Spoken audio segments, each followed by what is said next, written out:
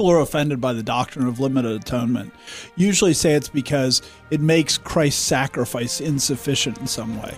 But aren't they making the atonement limited in more serious ways?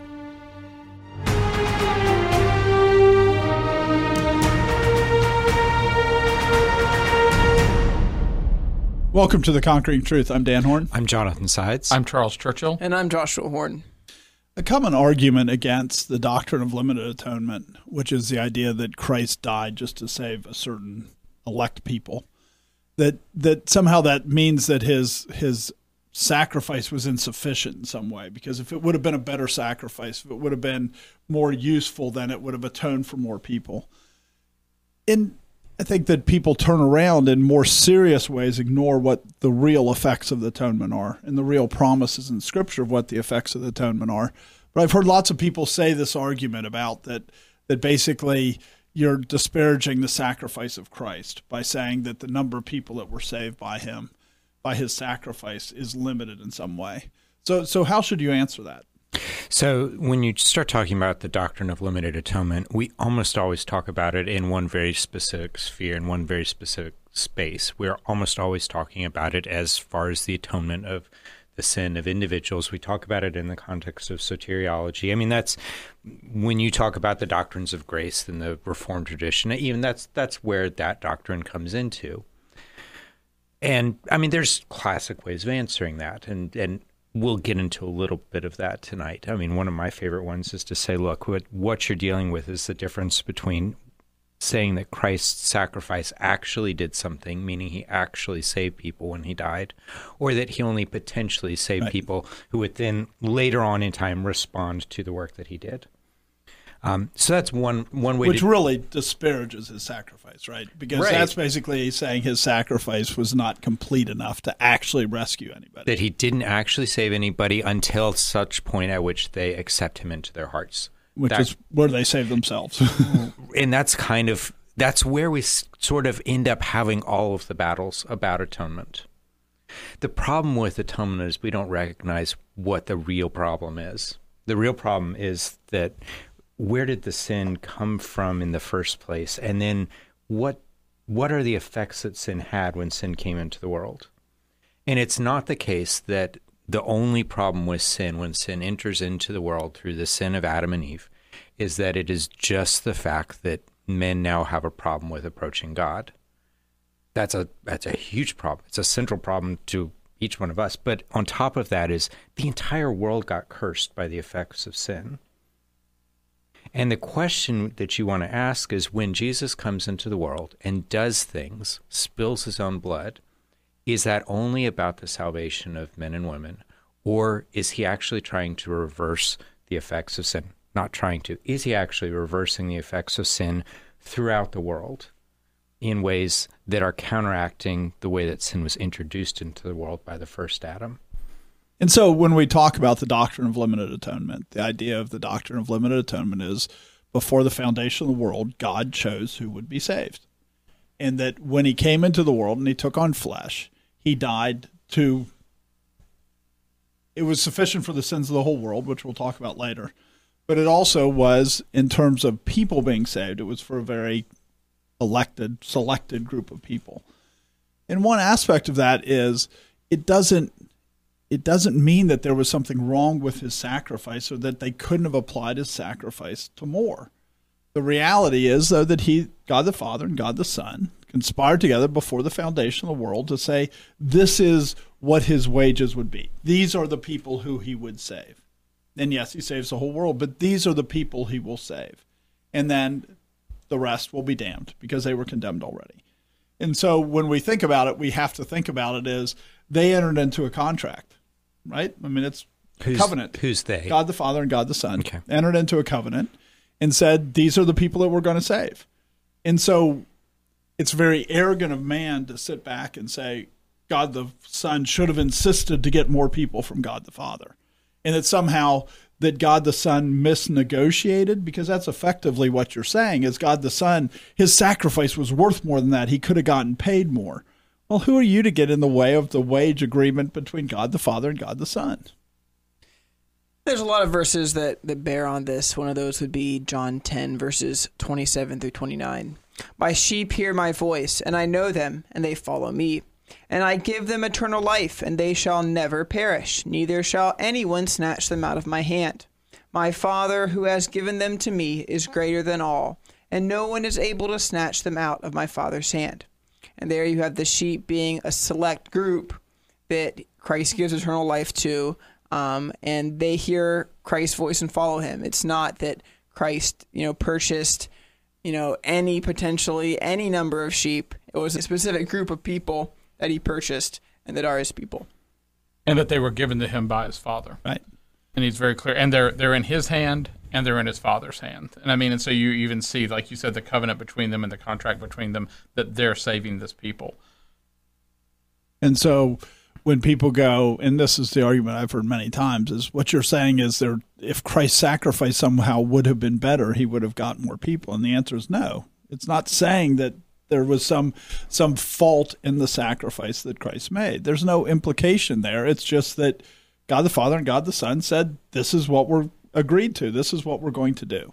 And he chose the elect from before the foundation of the world. Is part of it an implication that God would be more glorified if more people were saved than the elect? If there were a greater number of people saved, is that that part of the equation? No, I think usually when that argument is being made, it's the only counter argument you can make is, but man had to be involved because the limit could not be from God; it has to be from man.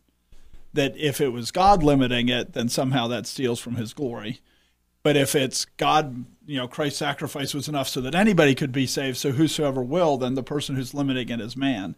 And somehow the view is by shifting the limiting of the atonement from God to man, that somehow that's bringing more glory to God. But God's very explicit that if that's true, then man can boast. So you're shifting the glory to man. But the argument is that that's the only way for God to be glorified is to shift that glory to man. I think the other thing that it's also denying, kind of what Jonathan was asking in one sense, is people forget that God is glorified by showing his wrath. And you see that in Romans 9. Paul actually says that very explicitly. What if God, desiring to show his wrath, endured with long suffering? And so you see this part of it where, and people actually don't think that God is glorified by showing his wrath. And so, in fact, he's glorified by showing his wrath, and he's glorified by showing mercy. And he's very clear that he'll show mercy on who he'll show mercy to. And there's, like you said, there's this argument that somehow that man has to be involved in his mercy, that man is the one who gets to decide who God shows mercy to, in fact. And there's this parable where Jesus Christ is talking about a landowner and people come at different times for different wages. And his answer is, it's in Matthew 20, verses 11 through 14. When they had received it, they complained against the landowner, saying, these last men have worked only 1 hour, and you made them equal to us who have borne the burden and the heat of the day. But he answered one of them and said, Friend, I am doing you no wrong. Did you not agree with me for a denarius? Take what is yours and go your way. I wish to give this last man the same as you. We don't have the right to get involved in that negotiation. When Jesus is saying this, he's rebuking them, and there's things here about you can apply this to the age that people are saved. You can apply this to the Jews versus the Gentiles, all these things. But in the bottom line is Jesus Christ and God the Father negotiated this, and they agreed to it. And it is very arrogant for man to step in and say, those wages were wrong. That is putting yourself in the place of God. And that's usually what people are doing with rejecting the doctrine of limited atonement, is they're putting themselves in the place of God, either saying it's only effectual when I apply it to myself, or God negotiated this wrong, he should have had more people, instead of going, God the Father and God the Son are both much wiser, infinitely wiser than we are. And who are we to get in the way? Who are we to act like we can judge their situation, just like the Jews were, or the picture here is the people who started earlier in the day were judging the people that came late in the day and say he shouldn't give that wage. No, he can give the wage that they agreed to. The guy early in the day said he agreed for a denarius. Why does he think he should get more because somebody later still got a denarius? And this kind of ties back to what I was saying a little bit ago, is that God gets to choose who he will show mercy to. And this isn't just some side thing either. I mean, we talk about this in a number of episodes, that this is a central part of God's glory. This is a central part of who God is. And so there's this passage in Exodus where when Moses goes up on the mountain and he tells God, I want to see your glory. And in Exodus 33:18 through 19, and he, Moses, said, please show me your glory. Then he said, I will make all my goodness pass before you, and I will proclaim the name of the Lord before you. I will be gracious to whom I will be gracious, and I will have compassion on whom I will have compassion. And there's this part of it where, God is telling him, I'm going to show you my glory, and this is my glory. This is the name of the Lord will go before you. I will be gracious to whom I will be gracious, and I will have compassion on whom I will have compassion. This is not something, like you said, that man can get involved in. This is so central to how God glorifies himself that it's not strange at all that he reserves it to himself. It can't involve anyone else. Otherwise, man puts himself equal with God or above God, right? Right. That man can boast. And when you think about it, right, it's all who call upon the name of the Lord will be saved. Well, what does he say his name is here? That should cause people to be kind of a little concerned. There's a reason why historically what are called Arminians now were anathematized, because this is not the God of the Bible. The God of the Bible says, this is my name. I show mercy to whom I will show mercy. And this idea that the mercy is general and anybody can claim it that wants to claim it, that's not really calling on the name of the Lord. And there's this feeling that somehow if God is as we are describing him, that somehow that he's evil. He could have saved more, but that's not what Exodus says. It's like, my goodness shall pass before you. Right. Where else are you going to find goodness? You don't have a standard of goodness that's better than God's. Right.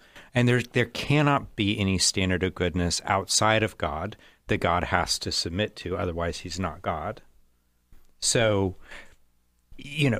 who are you, pot, to say, why did you make me thus? It's what we keep coming back to. So when we look at the Old Testament about the definition of the elect and where the elect is used, it's worthwhile considering the context of it in Isaiah 65, 8 and 9. Thus says the Lord, as the new wine is found in the cluster, and one says, do not destroy it, for a blessing is in it. So will I do for my servant's sake, that I may not destroy them all. I will bring forth descendants from Jacob and from Judah an heir of my mountains. My elect shall inherit it, and my servant shall dwell there. It's really important for us to remember the other choice. The other choice is he destroys it all. And so as soon as you start to say he should have shown mercy to some, you're automatically, like you were just saying, you reduce his wrath and the righteousness of his wrath and the goodness of his wrath even to destroy sin. That you destroy, you minimize all those things as soon as you say that his sacrifice should have made it available to everyone. Because you're saying that everybody wasn't guilty. Everybody didn't stand condemned. It's his mercy that anybody is saved. And that's what we're supposed to recognize. That's his goodness, is that anybody was saved. Because if you start to say more people had to be saved, you're basically saying you're disparaging the significance of salvation. You're saying that there was some obligation on Christ to give himself up, not that it was something that he freely chose to do. Right.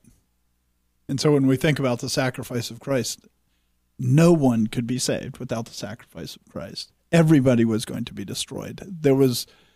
No one would have survived. And so as soon as you start to say there should be more that are saved, you're acting like you're minimizing the zeal that we should have to be thankful towards God that anybody was saved and that we were saved in particular, because we should consider it a miracle. We shouldn't just be going, oh, he could have saved a whole bunch more. We should be going, it's a miracle that he would put up with me and save me. You can see where the loss of this doctrine has really affected our culture. You can see where it's changed the way we think about God's obligation toward us. Even what we think of as goodness. Like there's a part of it where, we have this idea that others owe us things. We have this idea that someone who has something owes it to other people, that they have this. And there's a part of it where God does tell people to be good in certain ways, that there are times where certain people should act in a certain way. But the obligation is to God, not to others. Yeah, and so there is this part of it where you can't come to someone and force them to give you what they have. You can't, but we have this idea today that you should. And so, I mean, when the church really fails to teach this doctrine, it causes people to not even understand what mercy is. It causes people to think that in the end, they don't deserve their wages. They don't deserve because you went back to God's wages between himself, but it ends up coming that when you mess with that equation, on the other end, you end up messing with the equation that says that the wages of sin is death. And there are people who start to look at it and go, God shouldn't judge us. God shouldn't hold us accountable for what we've done. Because he could have sacrificed and saved us. Right. And so basically what you're saying is the loss of the limited atonement is why we have Obamacare. It's all almost all forms of communism all these forms of socialism that say other people who owe me are directly tied to that. You can't say that somebody shouldn't get health care. Everybody should get health care. How can you limit it? It's wrong to limit it. But man always has to limit it. And that's what you see in all the socialist systems, is that the limit is always less than the system that God set up, which is always more merciful. But yet we always think that our system would be more merciful, and it always ends up being less merciful. It's the same with limited atonement. It's because we're denying the law of sowing and reaping, and the fact that God says, here's your wages. Your wages are death. Right. Except that there's a substitute for you. And you cannot earn that. You cannot out-earn your own earnings unless God comes in and says, hey, I have something better for you. So, I mean, as we've kind of laid out the framework for the doctrine of limited atonement and talked about why it's important, we're going to start talking about what you need to realize as you understand it is that everyone limits atonement in certain ways. That it's not just that there's a part of it where people don't understand and how they limit atonement. And they can, when you look through the history of the world, every group that's come to see God's gift, when they think about it wrong, they limit the atonement in different ways. And they limit it in different ways than God has prescribed it to be limited. And so when people have an argument with limited atonement, they don't actually have an argument with the idea that the atonement is limited. It's either a misunderstanding of what the atonement accomplishes, it's a misunderstanding of the ways that it's limited, but they always limit it in different ways. And as we start dealing with that, I think that's really useful to see and understand how we actually deal with this doctrine, how we actually interact with it. So are you basically saying that God has said, this is the way that my atonement is limited, this is what it does, and we don't like those boundaries, so we try and redraw them elsewhere? And even in cases where we're saying, oh no, the atonement's unlimited, that practically we still treat it as being limited. Right, and even, right, so and I think as we go through it, I mean, effectively, as we deal with any doctrine, you realize when you change one aspect, you affect everything. You can't tweak it over here without it having it. I mean, you can see this in any system where things are balanced. You make a change, and it has huge effects to the rest of things. And so I think so much of the New Testament is actually talking about limited atonement. Not the doctrine, but how the doctrine is perversed. Because a lot of the New Testament is about the Jews are saying the Gentiles can't come in, that you must be a Jew in order to be saved. I mean, Acts 15, other places, and, you go to Romans 2, Romans 3. I mean, it's all over the place that it's discussed. And it's really the Jews, their initial thought, Galatians 1, right, was basically atonement's limited to the Jews, so the only way that you can be atoned for is to become a Jew. Like, it says in Acts 15:5. In Acts 15:5, but some of the sect of the Pharisees who believed rose up, saying, it is necessary to circumcise them and to command them to keep the law of Moses. When the Jerusalem Council, when Paul and Barnabas come from Antioch and meet with the elders in Jerusalem, there's people standing up going, no, it's limited. It's only to the Jews. It's only to the Jews. And so we really have to be careful to fight where we limit it where it shouldn't be limited, and we don't limit it where it should be limited. Elect is the obvious place where it's limited. When we look at the soteriology, I mean, it's the elect are those who God chose before the foundation of the world. You can't apply it to other people. But then there's other areas where we can be very tempted to do the same thing, where we can limit the atonement. And it started in the New Testament, and there's all this record of it. And it's important that we recognize that there's a record of it, because those things weren't written just so that they would know it or we could go back and look at the history. We should look at it because we should recognize how easy it is for us to do the same thing. And the Jews are saying the only way to be at one with God is to keep the law of Moses all the way down to circumcision. in all the details. That's you had the to only become way. a Jew, right? Yeah. The terminology that's used in like Romans 2, I think it is there's the circumcised and the uncircumcised. Ephesians 2, the circumcised and the uncircumcised. And so when the Pharisees are saying you have to be circumcised, they're saying you have to become a Jew. That's the only way to be saved. You have to follow ceremonial law and become a Jew.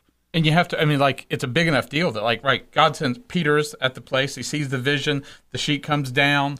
He tells him to go to Cornelius. He sees that the Jew, and he goes, I get it. The Jews can receive this the Gentiles, they can receive this as well.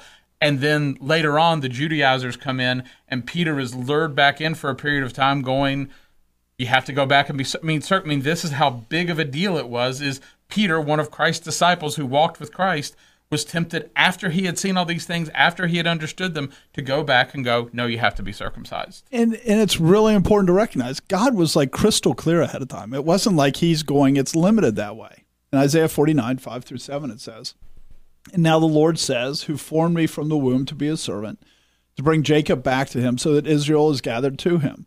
For I shall be glorious in the eyes of the Lord, and my God shall be my strength. Indeed, he says, it is too small a thing that you should be my servant to raise up the tribes of Jacob and to restore the preserved ones of Israel. I will also give you as a light to the Gentiles, that you should be my salvation to the ends of the earth. Thus says the Lord, the Redeemer of Israel, their Holy One, to him whom man despises, to him whom the nation abhors, to the servant of rulers.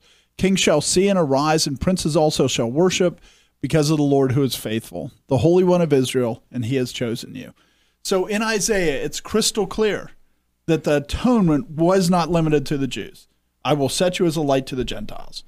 It's not enough for you just to receive the Jews. It's not enough for you, but yet look at how many times they still ignore it, how many times they still fought over it, how many times Paul had to rebuke Peter over it. And yet, it's pretty explicit. It's not like it's subtle. It's pretty explicit, but yet people have trouble dealing with it. You should be my salvation to the ends of the earth. Really subtle, right? Yeah, pretty explicit. And so we should just recognize how we can hear these things and hear these doctrines and in our own mind add things that are putting false limits on the atonement. And that's what they did. It's explicit in Scripture. It's explicit in Scripture that the only people who will be saved are the elects. He makes vessels for honor and vessels for dishonor. He has limited who will be saved. And we shouldn't turn around and change it, or we're being just like the people who were rebuked in the New Testament. So when you read those passages about the Judaizers, typically we talk about them in terms of works righteousness, that's how you get saved, is works righteousness. But in the context of what we're considering tonight, you want us to think about that as when somebody says the terms of salvation are different than what God says, they're really changing the terms of atonement. They're limiting the atonement to those who perform particular works. Right. And so and I think that's really important to recognize that, just like you said before, that the people who say that the atonement isn't, anybody has to be saved, they've chosen works-based righteousness too. They're saying that you have to have do the work of choosing God. So unlimiting who was saved always ends up being a covenant of works, because it always comes back to you need to do some work in order to be saved, whether it's the work of belief or whether it's the work of being a Jew or whatever it is. So the doctrine of limited atonement, I don't think you can separate very far from the idea of being saved by works. Because you look, like Charles Finney, who believed that type of, who believed in that. You can see quotes from him where he says, salvation is a formula. It is a method that if you perfect and you deal with things correctly, you can cause someone to be saved. He said, if I'm alone in a room with anybody for 15 minutes, they will be a Christian by the end of it. Right, and so he very much believed in the scientific method of salvation. You could figure out all the variables, and you could cause this person to be saved because it was very much within your hands. And so we shouldn't think that that's not the result and the fruit of changing your view of how God is choosing those who should be His. And if this verse that you have here, this is also where we're starting to introduce the idea that the scope of the atonement is greater than just the effects it has on individuals. Because where it starts to talk about kings shall see and arise, princes also shall worship, this isn't just, the effect of the atonement isn't just that a person will be saved. It's that when the king arises and believes in God, it affects the nation. Or doesn't believe in God. Right. Right. Either one. Right. Psalm 2. Kings of earth kiss the Son, lest he be angry and you perish along the way. That's not salvation. Right. That's that they shall see and arise. Right. Right? I mean, that's what the effect of the atonement was, is that the nations will see it and the nations will be changed because of it. And the rulers will be changed because of it. But you look now, and how many churches limit the atonement and they say, yes, it was for believers, maybe they get sanctified, but it has no effect on the world. It doesn't affect the people around, which is the opposite of what the Bible says Christ's blood will do and his sacrifice will do. It will actually change. It will cause kings to rise up and see.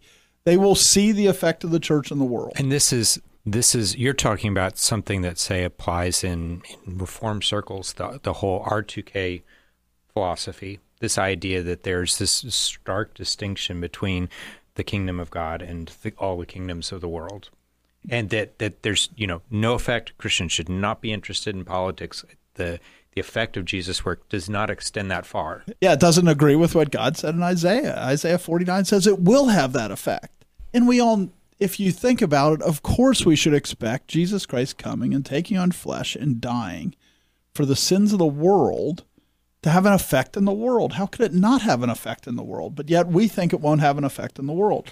That's limiting the effect of the atonement in a way that's completely unbiblical and completely contrary to Scripture. And these are people who would hold to the doctrines of grace. They would hold to the doctrine of limited atonement, just not extend it outside the walls of the church. They don't actually think that they don't see the unlimited atonement in certain ways, how the atonement is supposed to affect everything. All they see it saves only a limited number of people, so that means it can't have any effect beyond that. And that's not the teaching of Scripture at all.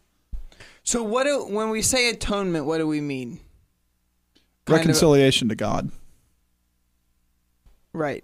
So and dealing with sin in the world, which is necessary. Right. But so it's not that the king, like a pagan king who is, what does the verse say? So it's not like the prince who is worshiping, that every prince who is worshiping is converted and actually has his atoned for and is made right with God. No, it's saying that God is dealing with sin in the world and that he's atoned for the sin of the world, not the sin of every individual in the world. There will be those, right, at the end of time, God will gather everybody in, and all things that offend, and those who practice lawlessness will be cast into the lake of fire. So that king, that pagan king, will be cast into the lake of fire. But that doesn't mean that there wasn't real effect of his sin and on his sin in the world, because Christ came to atone for the world. So the Jews had this idea that you had to be, the Judaizers had this idea that you had to become a Jew in order to be saved, right? We see that in the New Testament. But what we see now is that somehow the Jews are specially atoned for, that they're this separate, special people. Well, that's not, God says an atonement is about making things join together to make them one. And that's not what God says that his sacrifice did. He said he eliminated the Jews as a people. In Ephesians 2:11-22, therefore remember that you, once Gentiles in the flesh, who are called uncircumcision by what is called the circumcision made in the flesh by hands, that at that time you were without Christ, being aliens from the commonwealth of Israel and strangers from the covenants of promise, having no hope and without God in the world. But now in Christ Jesus, you who were once far off have been brought near by the blood of Christ. This is what the effect of the blood of Christ was. For he himself is our peace, who has made both one. He's made atonement. He's joined them together, the Jews, the uncircumcised and the circumcised. They've been made one by the blood of Christ. This is part of the atonement that Christ came to do. And broken down the middle wall of separation, having abolished in his flesh the enmity, that is, the law of commandments or contained in ordinances, so as to create in himself one new man from the two, thus making peace, and that he might reconcile them both to God in one body through the cross, thereby putting to death the enmity. And he came and preached peace to you who are afar off and to those who are near. For through him we both have access by one Spirit to the Father.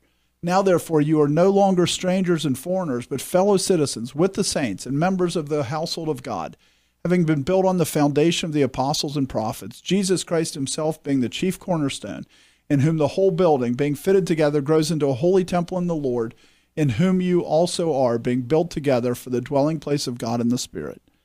The reason I thought it was worth reading all that is he goes, one body, one dwelling place. He keeps emphasizing that he's taken it and taken the Jews and the Gentiles and eliminated that distinction.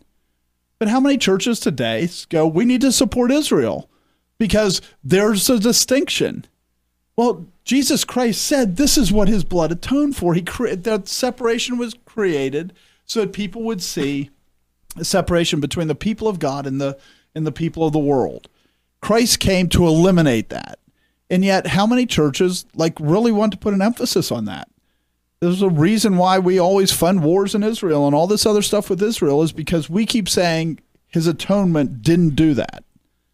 That atonement, it did do that. And so we keep limiting the atonement in a really serious way because Christ is saying all this stuff that was done, it was done so I could eliminate this stuff. And we go, no, we're still separate. And I would say this goes without saying, but almost nothing does these days. That it doesn't mean that you have to have a negative attitude towards Israel. It doesn't mean that you treat them in a bad way, that you look at them and say anything negative about them because of anything like that. But almost it's so ingrained that the elimination of the special treatment is seen as negative. Right. And that's how strong it's become in the church. I mean, that's how there are so many churches. I mean, even see somebody like John MacArthur. I mean, John MacArthur, really solid in a lot of things about, he's really moved, and you can see him is embracing of soteriology that's solid. His handling of Scripture in a lot of areas, very, very solid. But when it comes to Israel, he's got this distinction that he makes, and it's gotten smaller in some ways over time, but he's still keeping it as this absolute distinction, and it's really hard to justify when you read Ephesians 2. It's really hard to explain how that works out in the world. It's really hard to explain it when you say the blood of Jesus Christ is powerful. And then he says, well, this is what the blood does. And you go, no, it doesn't. I mean, that's a big problem. And so the church has to be really careful to actually give glory to God where he deserves glory. He's eliminated this thing, and that's glorious. And there's still people that are called the Jews so that they could be a proverb and a watchword throughout the earth so that we can see how this is what happens to a people who falsely profess that they have God as their God. But in terms of the church, there's nothing special about the Jews anymore. They've been eliminated. They're just another group of unbelievers. And that kind of, what you're saying there is that when we don't think about what the effect of the atonement is, when we don't think about the fact that it is powerful to accomplish things. A word that gets used a lot in the discussion with the atonement is like the efficacy. Right. That it's sufficient, sufficient for all, but only efficacious for some. But we forget what that word means, and that the efficaciousness of it is broader than individual salvation.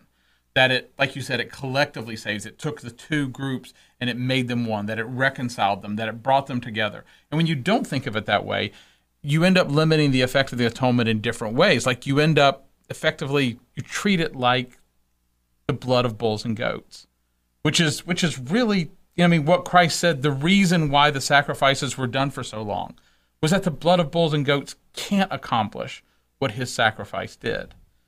And I think that you see in churches all the time that they don't actually believe. They believe that the atonement, what it means to have been made one with Christ, they have redefined it to mean something completely different than what it meant because they let people sit in the church that have committed I know of a church where somebody committed adultery. That's not a reason to put them out of a church. Well, yes, it is. But they've limited the atonement to say, well, he believes in Jesus Christ is why he's still in the church. He's qualified to be a deacon still. Right. Even though he's committing fornication. He's qualified to be a deacon because, after all, the atonement doesn't do much. And so, like you said, it makes it like the blood of bulls and goats. That's what it talks about in Hebrews 10. And every priest standing ministering daily and offering repeatedly the same sacrifices, which can never take away sins. But this man, after he has offered one sacrifices for sins forever, sat down at the right hand of God from that time, waiting till his enemies are made his footstool. For by one offering he has perfected forever those who are being sanctified. In other words, the sacrifice of bulls and goats couldn't take away sin, but Jesus Christ takes away sin, starting with those who are the elect, starting with when they make a profession of faith, when he opens their eyes, when he calls them, and it actually takes away sin.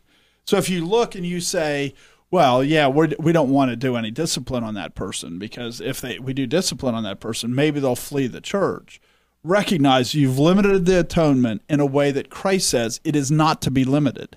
So that's worth camping on for a little while, because when you see the Bible very plainly say that Jesus takes away sins, what we do is we do a little bit of interpretation on that and say what actually happens is Jesus takes away the penalty of sin, and that's what atonement is. And so that now there's no cost to me for the sins. But that's not what the text says. It's not what the text says. The text says over and over, your New Testament, Jesus comes to take away the sins of the world. He is taking sins out of the world, like the first Adam brought sins into the world. And that is huge. That means that you should expect saved people to sin less, because right. Jesus is taking away their sins as they are being sanctified. That's what happens when somebody gets saved. But it's more than just that. I mean, it's more than just happening in the saved people. He's taking sin out of the world. Not just in the New Testament, it's also in the Old Testament. This is what Christ came to do, but yet we minimize that, but we want to say anybody can be saved, but we minimize what it means to be saved.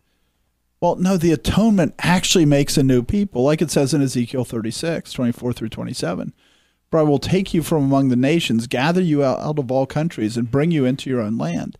Then I will sprinkle clean water on you, and you shall be clean. I will cleanse you from all your filthiness and from all your idols. I will give you a new heart and put a new spirit within you. I will take the heart of stone out of your flesh and give you a heart of flesh.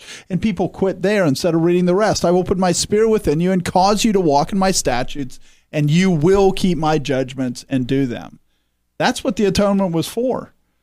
He had Israel for 1,400 years that he keeps saying, do this, do this. He sends punishment. He sends judgment. He sends, the Assyrians, and he sends, splits the kingdoms. He sends in the Babylonians. He sends in all these people because they wouldn't keep his commandment. And then we pretend like the new covenant's the same. No, Jesus Christ's blood works to take away sins, unlike the blood of bulls and goats that never worked. But yet we turn around and say it's the same. But the promise is that when he died, when he sacrificed, and when he ascends to the Father and sends his Spirit will cause us to walk in his statutes. All of that Old Testament stuff is all external to show what needs to happen. To come near to God, you need blood, you need washing, you need circumcision, but they're all just external things that they're play acting for 1,400 years in order to show this is what needs to happen inside you. Right, and I think, play acting, it's also that they're doing this to prove that man's work will never do it, that it has to be the work of God. It has to be from the inside, and man can't change his inside. And it has to be from the inside. So I understand what you mean by the play acting, and at the same time, it's really showing the absolute futility of it. And yet, we then turn around and say that there's futility in the sacrifice of Christ, that it can't take away sins any more than the blood of bulls and goats. Well, no, it does. It actually does. But the church wants to deny it all the time. And it's a So, basically what you're saying is if God spent 1,400 years showing the futility of man's efforts, for man then to turn around and take credit for the work of God is reject. It's not and just to say that the work of God doesn't do anything, that people can say the right. same. It's not just misinterpreting passages of Scripture. It's rejecting the clear picture that God showed. It's rejecting what the picture was.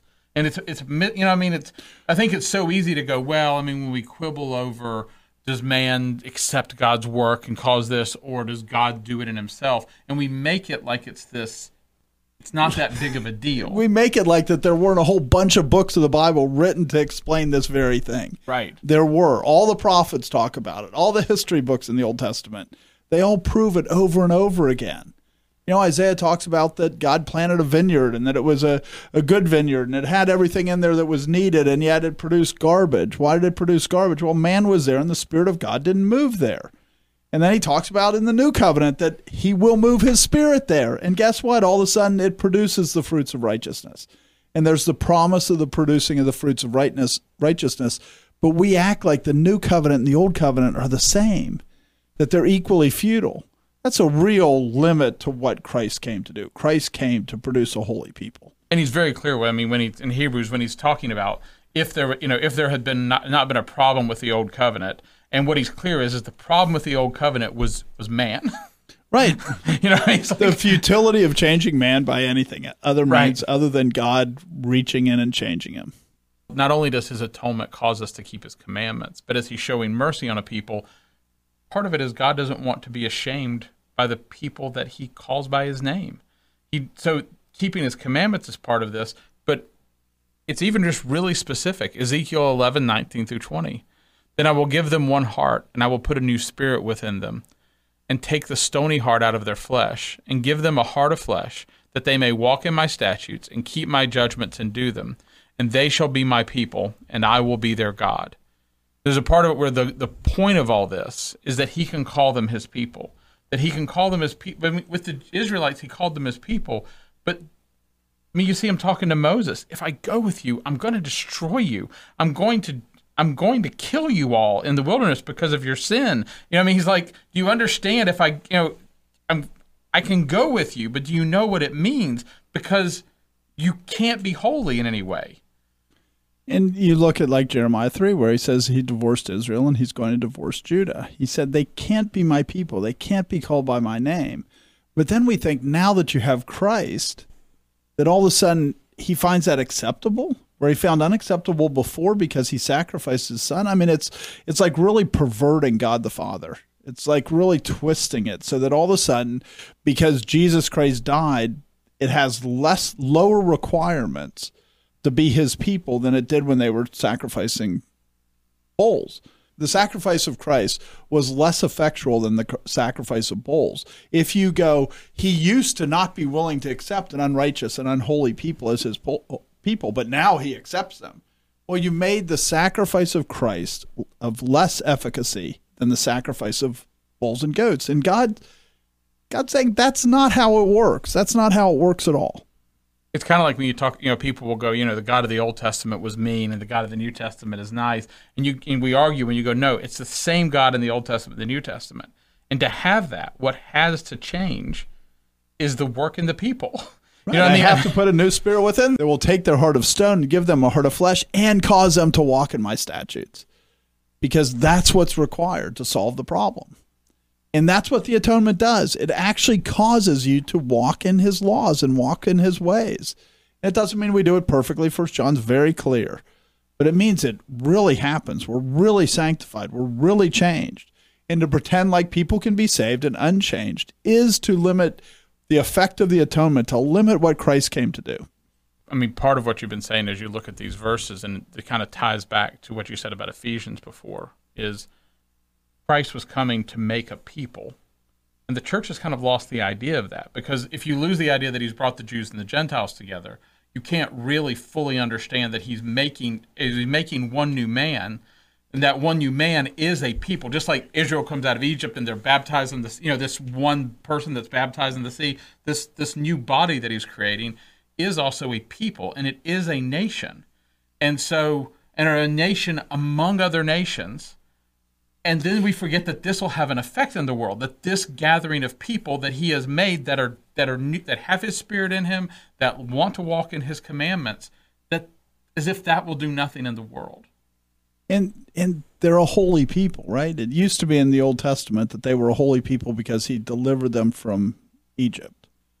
Right? Now we're a holy people because he's written his law in our hearts and our minds. He's delivered us from sin. He's delivered us from sin. He's caused us to walk in a different way. And like you said, we then turn around and pretend like that he isn't dealing with the sin of the whole world by doing that, because he is, because he came not just to deal with the sin of people, but to undo the works of the first Adam.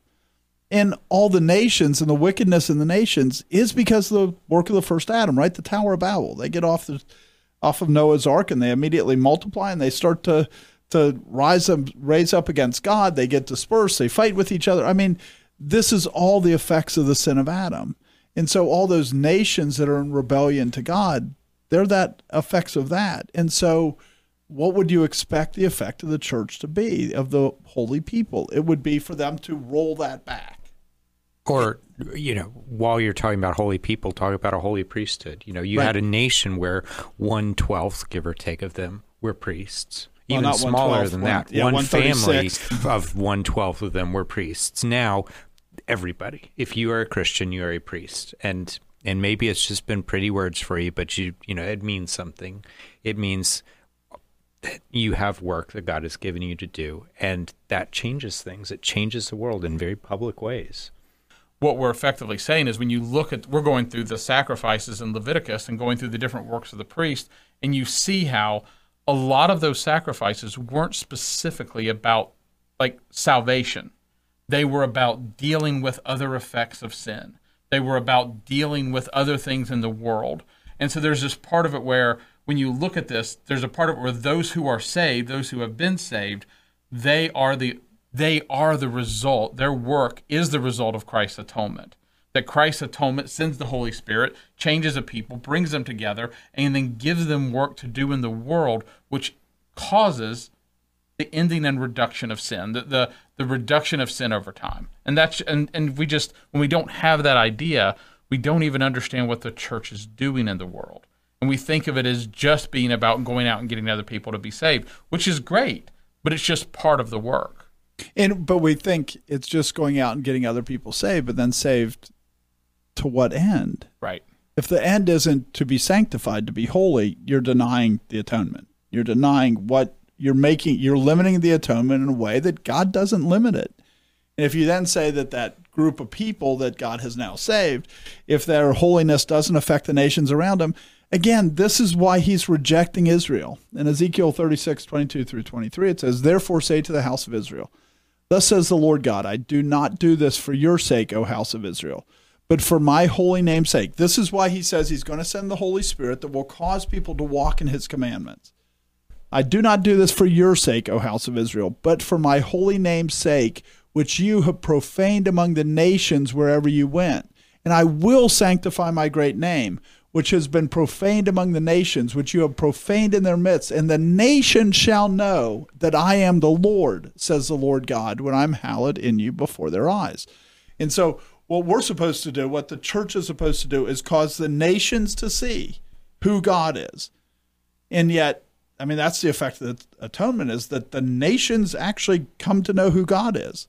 That's what Christ did by going to the cross. We, again, try to limit it that it's just about the elect. No, it's the nations seeing the glory of God. And one of our favorite passages to talk about when you talk about... I throw this in all the time. It's kind of a classic for the podcast, but when you talk about the effect of the work of Christ on the nations, you have to go to Daniel 2. This is Daniel's vision, or this is Nebuchadnezzar's vision and Daniel's interpretation of it. But Daniel 2, starting in verse 44. "And in the days of these kings, the God of heaven will set up a kingdom which shall never be destroyed. And the kingdom shall not be left to other people. It shall break in pieces and consume all these kingdoms, and it shall stand forever. Inasmuch as you saw that the stone was cut out of the mountain without hands, and that it broke in pieces the iron, the bronze, the clay, the silver, and the gold, the great God has made known to the king what will come to pass after this. The dream is certain, and its interpretation is sure."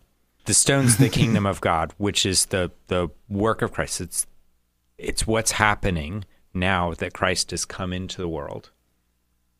And it's overwhelming the nations of the world. It's overwhelming these political nations. It's very clear that this is not talking about purely spiritual things in a realm of angels and demons. This is talking about actual physical kingdoms in the world that are being overwhelmed by the kingdom of God.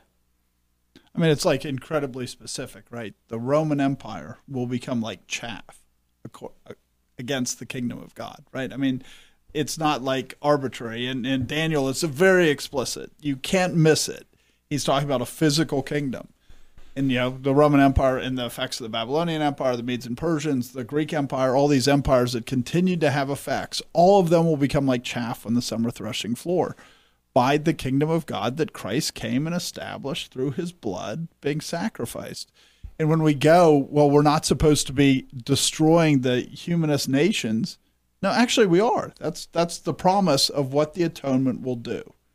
It's a promise of what the atonement will do. And so we really limit what Christ's sacrifice meant when we go, this isn't going to come to pass, or this isn't, things will get worse and worse. Sorry, that is not what's taught. That's not what's taught, the efficacy of the crucifixion of Christ. Otherwise, you start to make it that it is his return that does it and not the shedding of his blood. It's the shedding of his blood that provides atonement, not his return. I always think that the stone was Christ. And when you look at the atonement, it makes sense. And it's clear from the passage that it's the kingdom. It's the result of his work causing the atonement. He sits down at the right hand of the Father, and the stone that comes and does this work is his atonement going forth and it being accomplished. And so in the sense, his kingdom coming is a result of what he does. He does this sacrifice, and it is achieving the effects of the atonement that he made. And what we miss is that Christians are the first fruits of salvation. He's the first fruit. That means he'll bring many sons to glory, but also Christians are the first fruit. Well, what's the final fruit? Righteousness throughout the whole world is the final fruit. We're the first fruit. And so we're bringing righteousness through all the nations, which is what Daniel 2 is promising. So Christ, by his atonement, he collects the first fruit so that he can get the fruit of the whole world. And when you look at the history of the world, this has been happening. And we're not going to go into depth in this. There are other episodes where we talk about this, and there will be other episodes in the future where we talk about specific aspects of it. But it's really important when you don't understand what he was doing, when you don't look at the world in the right way, you can trick yourself into believing that the things you see that are the result of his atonement, that there's something else. You can become effectively sort of like almost a Christian evolutionist. The evolutionist looks at the glory that God has put into the world and his order and the way he has made the world, and they deny that he has done it. And there are Christians who can look at the work of the atonement in the world and deny that Christ has done it. And that should terrify us. In the tearing down of nations, right? We can look and say, but there's all these terrible nations. Really? Go back a little bit. Go back a little bit and look at what kings thought they had the power. They believed they had the power of life and death over everybody. Well, that's being beaten down. It's being turned into chaff of the summer threshing floor. And this is happening, but like you said, we just go, well, this is just man's getting smarter about how to rule himself. He's constrained more. No. This is the effect of the atonement, but we limit that effect of the atonement so that we act like this is the nature of man. No, the nature of man is to do greater and greater evil. Wicked men wax worse and worse, deceiving and being deceived. If it wasn't for the atonement, the nature of man is to continually get more evil. But yet, instead of that, Christ came, and the nations are getting better.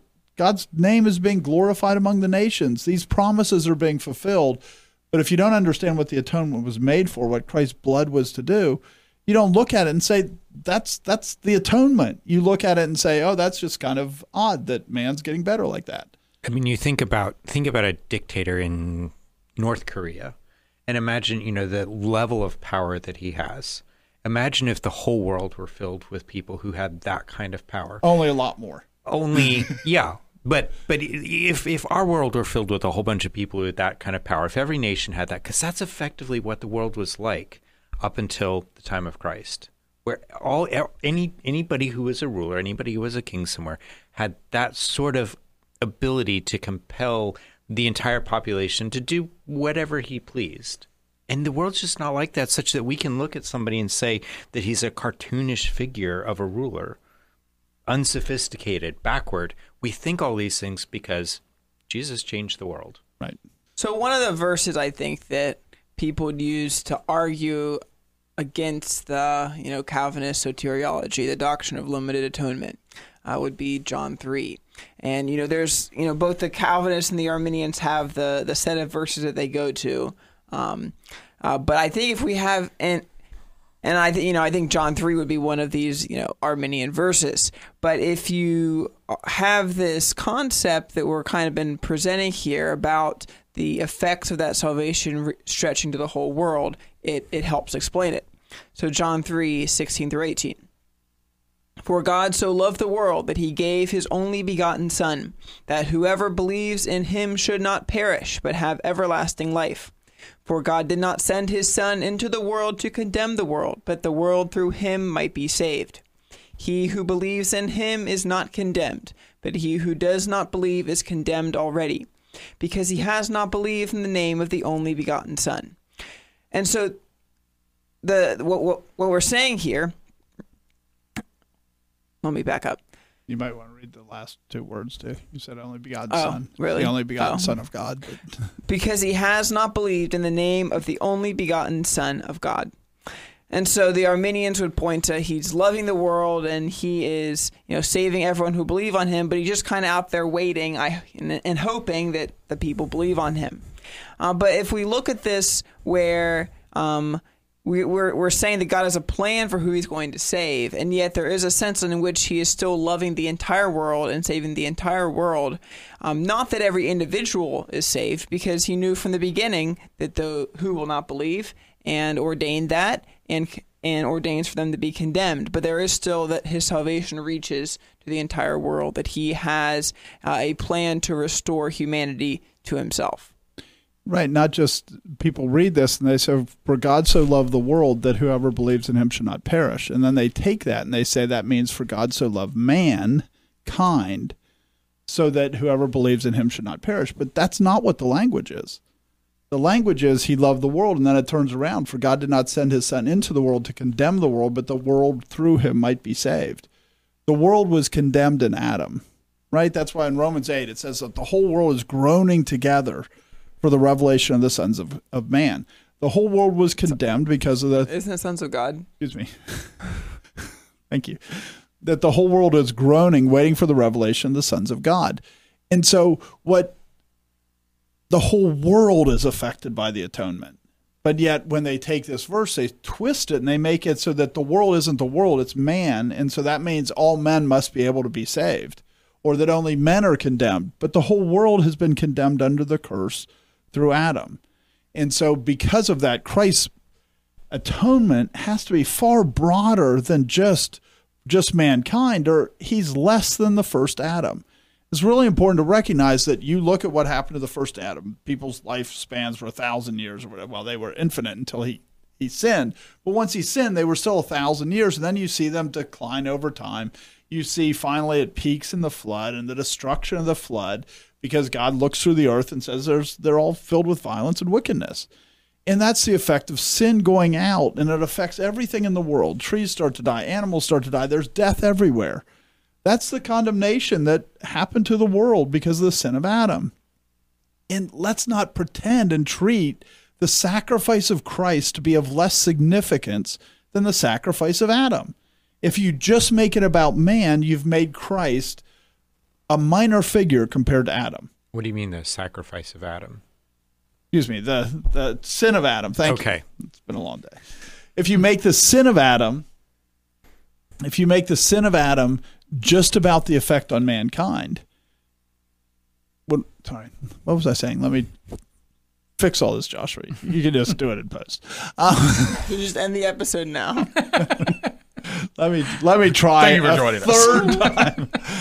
The outro should be great. Let me try a third time. So when Adam sinned, it affected everything in the world. The whole world looks completely different than it did at the time of Adam's sin. Right? I mean, you don't have the water coming up from the ground. You don't have all these things. You don't have a fruitful garden. You have deserts. You have all this testimony of judgment on the world. Including especially death and decay. Death and decay, but not just man's death and decay, but death and decay everywhere. That's the condemnation that came on the world through the sin of Adam. The righteousness of Christ as the second Adam was greater than the first Adam. We should not expect that the world to just end up where Adam left it. We don't just go back to the Garden of Eden. The work of Christ's atonement is such that heaven and earth become one, that they become joined together, which was not what it was like at the time of Adam. There was already a separation between the heavens and the earth. Christ's sacrifice was greater. The effect of it was greater than the effect of Adam's sin. Adam is not greater than Christ. Christ is greater than Adam. And if we just make it about men, we're making Christ smaller than Adam. I mean, there's a part of it where you could even, I mean, I'm going to say this, and you can tell me if I'm wrong or not. There's a part of it where you could say that I don't know that I can say anything tonight. Even in the creation, heaven was God's throne, and the earth was his footstool. That the glory that earth had wasn't comparable to heaven. And so there's this part of it where, I mean, when you're saying that earth and heaven will become one, I mean, it's so far eclipses its beginning state. Right. I mean, and and that's when we don't think about it that way. Like you said, we do great harm to the power and the efficacy of Christ's righteousness.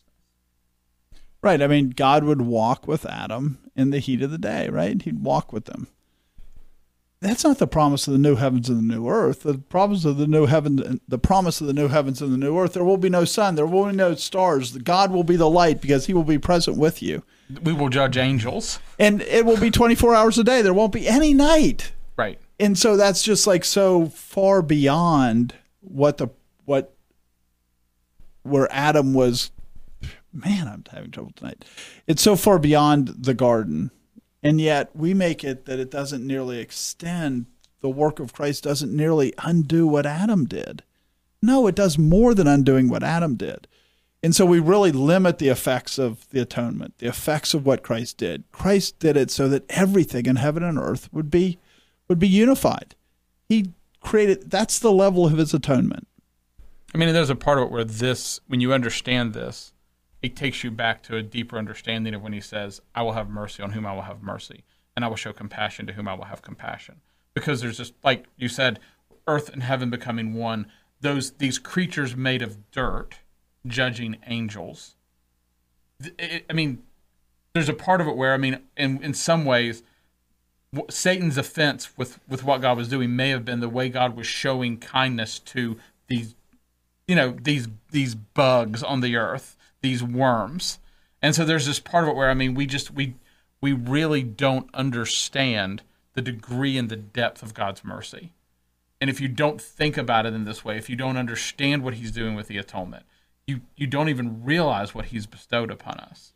And you've made this, there's an efficacy because people can be saved. No, there's a far greater efficacy of the sacrifice of Christ than that. Far greater. I mean, it says in 1 John 3. It says in 1 John 3, 7 and 8, little children, let no one deceive you. He who practices righteousness is righteous, just as he is righteous.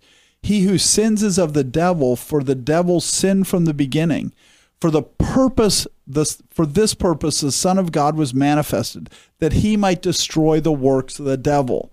He came to destroy all the effects of sin, all of it, even back through Satan. It's not even Satan in the garden, right? His effect is greater than that. It carries back through and he fixes the problem with Satan. And yet we go, he doesn't fix any problems with sin. No, he came to destroy the works of the devil. And the works of the devil is sin from the beginning. And I mean, this is if you want to step back and say, what is the big program that God has? He's at war with sin. Right. He is at war with sin, and Jesus Christ coming into the world was the beginning of the end. You know, this is basically him winning the war. Now there's just mop up. Now it's just mop up. Jesus is seated at the right hand of the Father. He is waiting for all of his enemies to be made his footstool, and the last enemy is death. He will destroy the devil, then he will destroy death, and then all those things we were talking about with heaven, they happen forever.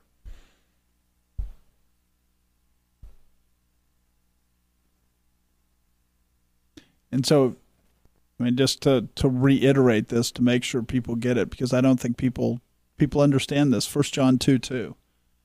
For he himself is the propitiation for our sins, right? Everybody goes, yeah, he died so that our sins would be paid for. But then it says, and not for ours only, but for the whole world. But also for the whole world. But also for the whole world. Did I not say all? You didn't say also. There's no all. He himself is a propitiation for our sins, and not just for our sins. Sorry. No, I was paraphrasing. I wasn't reading there, but then I realized. We knew you were paraphrasing. The church accepts what it says at the beginning of this, and he himself is a propitiation for our sins. Everybody goes, of course, Jesus Christ died so that our sins could be taken care of. But they ignore the rest, and not for ours only, but also for the whole world. You're really limiting the atonement if you say Christ did not die to eliminate sin from the world. That's what he came for. That's what it says in 1 John 3. That was his purpose, to destroy the works of the devil. And we go, let's limit the atonement and make it about saving a group of people. Instead of, no, he came to fix the whole problem in the universe. And like Jonathan said at the very beginning, in most of the discussions, when people say, who did Christ die for? They mean that in a very specific way. Who did Christ die for? To give eternal life to. But if you want to ask, who did Christ die for?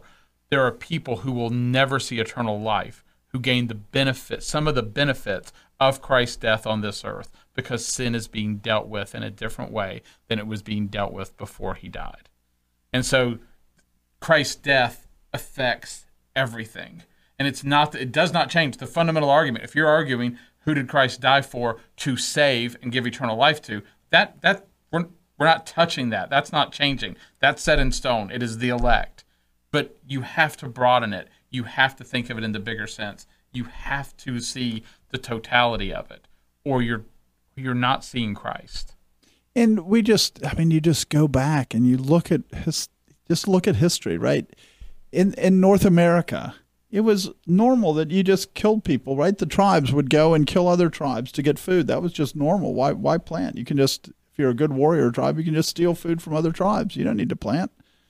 It was until even into the 20th century, at the wars like World War I and World War II, it was not uncommon to believe that if you took over a city, of course you got to rape every woman in that city. What do you mean? That's just the spoils of war. And we're even seeing that change now. I mean, it's just, we look at that and we go, no, that's not the spoils of war. Yeah, that is the spoils of war in World War I. That was thought not by the U.S., but by other nations. But why did other nations start to change more and more? Well, because of the U.S. and our Christian testimony as a nation. And so we just look, and I mean, there's like so many examples of sin being taken care of, sin being taken away from the world by the work of Christ. And yet we go, no, he didn't do anything. All he did was come to save, right? He came to save the elect, and he didn't affect anything else. And we just deny everything that's happening around us. And it's really denying what Christ came to do. And it's very egotistical because it makes what Christ came to do all about man instead of about God. God came to destroy the works of the devil. And praise God that in his kindness, he takes away our sins. But it's because of the greater thing that he came to do, which was to destroy the works of the devil. You kind of talked about that you've talked about the new heavens and the new earth.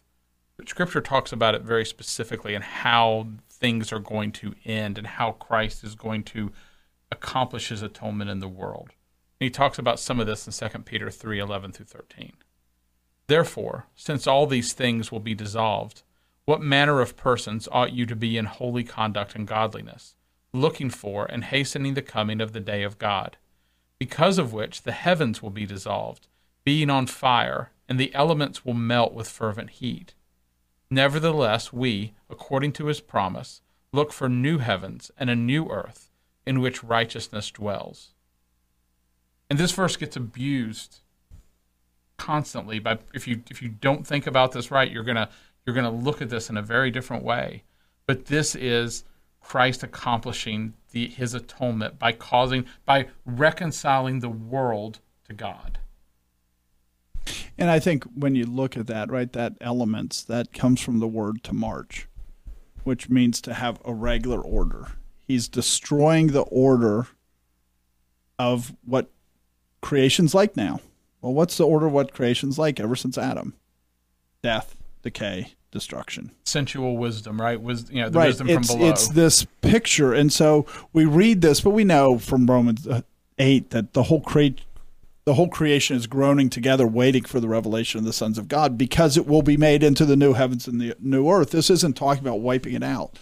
The picture is Adam comes and he sins, and that sin keeps filling the world until it fills the whole world, and then the world gets judged with water. That's Noah's flood. Christ comes, brings life into the world. That life in the world keeps expanding until it has filled the whole world. Everything's, all the enemies have been with the glory of God. No, well, that's a good one too. But I was thinking, I was thinking of the one where all the enemies of Christ will be defeated, and he'll come to defeat the last one, which is death. And then what happens? Then he judges the world with fire, where it's remade. And so he's doing the same remaking. It's the same pattern between the first and the second Adam. The one is a pattern of destruction that ends in further destruction, and the other one is one that ends in further life. The idea is that the whole earth will not be consumed by fire. It will, all the works in it will be burned up. All the order of it will be changed and transformed, so it's the new heavens and the new earth. But it's not like that earth doesn't continue to exist. That's not the teaching of Scripture. The earth continues to exist. Heaven and earth become one. So, as we've walked through this, it almost seems a little bit ironic the way that we're talking about limited atonement, in that really we're saying the atonement's much bigger than you thought. That if you, regardless of what side of the debate that you're on, if all that you do when you think about the atonement is you hang out in that little sandbox, either side of it, then your atonement's not big enough. If you think that the atonement is only about the salvation of man, regardless of where you fall on the Calvinistic understanding of it, then you're not thinking about the atonement rightly. Your atonement is not big enough. The atonement accomplishes so much more than you thought. Ephesians 1, verses 7 to 12. In him we have redemption through his blood, the forgiveness of sins, according to the riches of his grace, which he made to abound toward us in all wisdom and prudence, having made known to us the mystery of his will, according to his good pleasure, which he purposed in himself, that in the dispensation of the fullness of the times he might gather together in one all things in Christ, both which are in heaven and which are on earth, in him.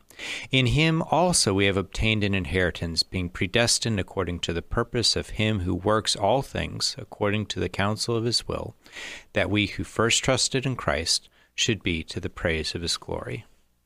So we've been talking about the atonement. It's bigger than us. It's bigger than man. And this verse is saying all things are going to be made together in Christ. In heaven and on earth, they're all going to be united in him. All things. In heaven and earth, you can think it's going to be united together in Christ. That's what atonement is. It's being brought near to God. And this is Christ saying, I'm going to do it. I'm going to do it all. All those things that sin separated, in all the ways that sin separated man and the world from God, Christ is reversing those, and his reversal makes them better. We're not trying to go back to Eden. We're trying to go to heaven. And it will be better than the good world that God had in Eden for Adam. We're still arguing for a limited atonement. It's limited, but it's not small. It's not limited in its effect on the world. It's limited it's limited in its effect on men. And yeah, when God makes a new heaven and the new earth, there is another place, right? There is hell. There is the lake of fire, that everything that offends and all who practice lawlessness will be cast into it. We are limiting what Christ did. The modern church tends to limit what Christ did and the effect of what Christ did in making the new heavens and the new earth. And then we want to limit the number of people that are cast into hell. We've got it all mixed up. He's creating a separation that's different than the separation that was before. It's a clean and complete separation between those who are righteous and pure, those who have had all their corruption removed. They put on incorruption. They're walking in righteousness and truth. And those who are in our utter darkness and being tortured and being separated from God and have no contact with God. Jesus Christ came to create that division. And it's a huge division, and we think that it's a huge gulf, but what he's really doing is he's moving us to the heaven side of the gulf. There's another error that we could talk about here, that you could have too high of a view of that atonement. You could say, and what you could do is you could follow us along a lot of these steps we've taken, and then you could fall into universalism. And you can say, because of the effect of Christ, eventually everybody will be saved, and different mechanics for that. But you could do that. But we've already covered all of those passages that would counteract that tonight. Right. We're talking about, going back to Exodus when God is speaking with Moses. My glory is going to pass before you. What is that glory? I'll have mercy on whom I will have mercy. So you cannot fall into universalism. That's not there. But there are people who do that. And Sure. So we've been mostly talking about the ways that the evangelical church will do this. Well, the mainline church is falling the other way. God's going to save everybody because that's what the Love Wins, I think, was a recent Right. book. Well, probably not recent anymore. Right. So, so we haven't Terrible been talking book, by the we way. haven't That been was talking not a about recommendation. that one. But we also deny that. We also deny universalism. Yeah. So when we think about universalism, right, that's rejecting the purpose for which he came. The purpose for which he came was to be glorified. The purpose for which he came was to cause the knowledge of the Lord to fill the glory, the knowledge of the glory of the Lord to fill the earth as the waters cover the sea. And his glory is to separate and not to be universal, not to say everybody's saved. That's not his glory. His glory is to make vessels of wrath and vessels of honor. And so when we think about universalism again replaces the purpose for which Christ came with something else. It's about man. Everybody has to be saved. Versus the reason Christ came was to glorify the Father. And he glorifies the Father by demonstrating his greatest glory. I will show mercy to whom I will show mercy. It is very easy for us to look at the atonement and try to limit it in ways that God tells us not to limit it. And he even gives us warnings in Hebrews 10 not to trample the blood of Jesus Christ underfoot. When you think about all those people with all those the blood of bulls and goats and them sacrificing it, they would walk on that blood all the time. There'd be blood all around the altar of burnt offering. They'd be traipsing through it, and it meant nothing. But then God says, but if you traipse on the blood of Jesus Christ, he will judge you. And when we go, Jesus Christ didn't come, his atonement doesn't mean anything. We can just live in sin. We can continue the same way. It doesn't have to affect the world. It doesn't mean anything. We're trampling it underfoot, and we should just recognize that God says it's a fearful thing to fall into the hand of the living God. So as we think about it, we should be really careful that we look at the atonement the right way, because that's how we honor Jesus Christ the way that we should. Thanks for joining us. This has been The Conquering Truth, a project of Reformation Baptist Church. If you found this helpful, you can visit us online at theconqueringtruth.com and subscribe here or in your favorite podcast app. Thanks for watching.